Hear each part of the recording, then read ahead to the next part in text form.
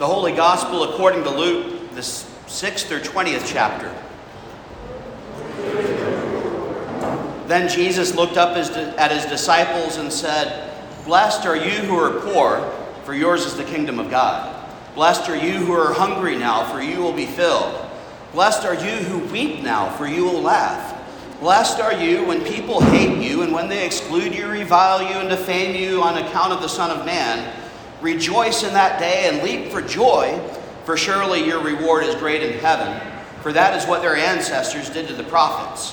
But woe to you who are rich, for you have received your consolation. Woe to you who are full now, for you will be hungry. Woe to you who are laughing now, for you will mourn and weep. Woe to you when all speak well of you, for that is what their ancestors did to the false prophets. But I say to you that listen, love your enemies. Do good to those who hate you. Bless those who curse you. Pray for those who abuse you.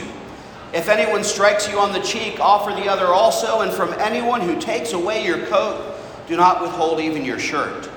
Give to everyone who begs from you. And if anyone takes away your goods, do not ask for them again. Do to others as you would have them do to you." The gospel of the Lord.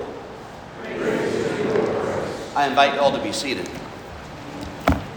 So there are lots of different ways I could be playful with this text. It's called the Beatitudes, in Luke. These are the things that are blessings when we suffer, blessings when we hurt, blessings when we're afraid, blessings when people talk bad about us. It's something in some ways that's all about attitude, is one way I've heard it preached. Because if when we are sad, think about the good things that are to come, well, maybe it'll take our mind off of being sad. I've never much believed that, partly because when I'm miserable, boy, I'm miserable. I'm not a person of many policies, but I do have one ironclad policy, a general one against pain. Just in general, pain is not something I'm a fan of, but a very specific policy against pain that involves me. And so if I go to the dentist or I have the doctor do something where they give me some anesthetic, you better believe that if they don't take me seriously when I say I don't want to feel a thing, they will take me seriously by the time we have finished that procedure. And so when Jesus says, "Blessed are you when you're poor and when you weep and when you're hungry," and if you look at me, you know I don't like to be hungry. It may tell you that I'm not necessarily looking for a lot of blessing, right? But then there's that other side. There's an old blues song that says, "Baby, I was built for comfort. I sure wasn't built for speed." And again, I think about that as it applies to me. And woe to you who are rich, woe to you who are full, woe to you who are happy, because all these things will end. And I want to point something out. This isn't one of those sermons where someone says, "So you better believe this, so you better do this, so you better watch out." I think more what this is saying is that every experience that we have is something that is fleeting. And in the kingdom of God, the pain that we have will be something that transforms into joy. And also, when I hear Jesus say the woe to yous, I think it's also that this might be something that has more to do with attitude than not. Because when I make a mistake and something goes wrong, when I try something and I fail, when something doesn't work out the way I want it to, what do you think I do? I do the same thing as everyone else. I sit down and I do a post-mortem and I think, okay, what are the things that went wrong? What could I have done differently? How could I have gotten the outcome that I really wanted? How could I have said that better? And all those other things. But when something goes right, it's because I'm pretty smart, right? And I don't spend an awful lot of time thinking about why things went right in the same way I do as when something went wrong. And so there's a way in which maybe this one is about attitude, because when things are going well, we don't necessarily always do a lot of planning for what will happen when the tide eventually does very predictably turn. But more than that, I think it's important on a day like this, All Saints' Day, when we remember those we love and yet have lost. While on the one hand we do look forward to the joy of the resurrection, when we will see people again and we'll all be I don't know, you think of all the songs that say what's going to happen, we'll dance with Jesus or something. That's all fine. I simply trust that whatever God has in store for us is good. I don't know that I can define any of that. But it satisfies me that what God has in store for us is something that is good because God promises love. And I can deal with love as promised by God. But at that time, when the resurrection comes and we do see people again, it will be great joy. But now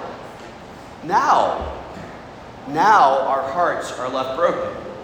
Now our hearts are left sad.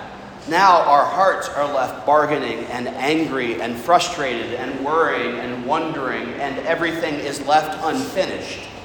And now, even though I might have hope for relief in the future, as I said to the children, so now I say to you, has anybody in the history of feeling better ever been made to feel better by someone saying, well, why don't you just feel better? That's not very comforting, is it? Because it takes our pain and turns it into a statement about somebody else's discomfort in sitting in that pain with us. The people we remember in our lives are sometimes the ones who make us laugh. But more frequently, they are the ones who took time in the moments when we are feeling down, when we're feeling lost, when we're feeling broken, when we're feeling afraid, when we're feeling worthless. And they treated us with the basic human dignity of being willing to sit with us in that space, not necessarily trying to make us feel any better, but somehow making us feel better because we're not alone in our brokenness or in our tears or in our anger or in our pain. And that, for me, is why I like All Saints Sunday so much. It's because we can tell the stories of our loss through worship. We can tell the stories of our pain through gathering as a community and speaking names out loud. We can speak those things that we dare not speak so frequently because we're afraid sometimes of the things that they'll stir up in our hearts. Talking about ugly crying with children, talking about what loss feels like with both children and adults, and thinking about those people we really miss. This is how we create together a space that is not just worshipful but sacred. This is at the core of our tradition, at the core of our faith, that God's love is demonstrated not simply through parties, but through the death and resurrection of Jesus. The love of God is perfected on a cross and fulfilled in an empty tomb, because God does not leave us to suffer alone. So on this All Saints Day, as I say these hard things that don't sound very joyous, rejoice in our suffering. Not because suffering is good, but because we have the promise that whatever our situation, whatever our circumstance, whatever we're going through, the promise of God through the waters of the baptism is the same from birth to death, that whatever we experience, we do not experience alone, because God, who calls us into relationship, sticks with us through the whole thing. Amen.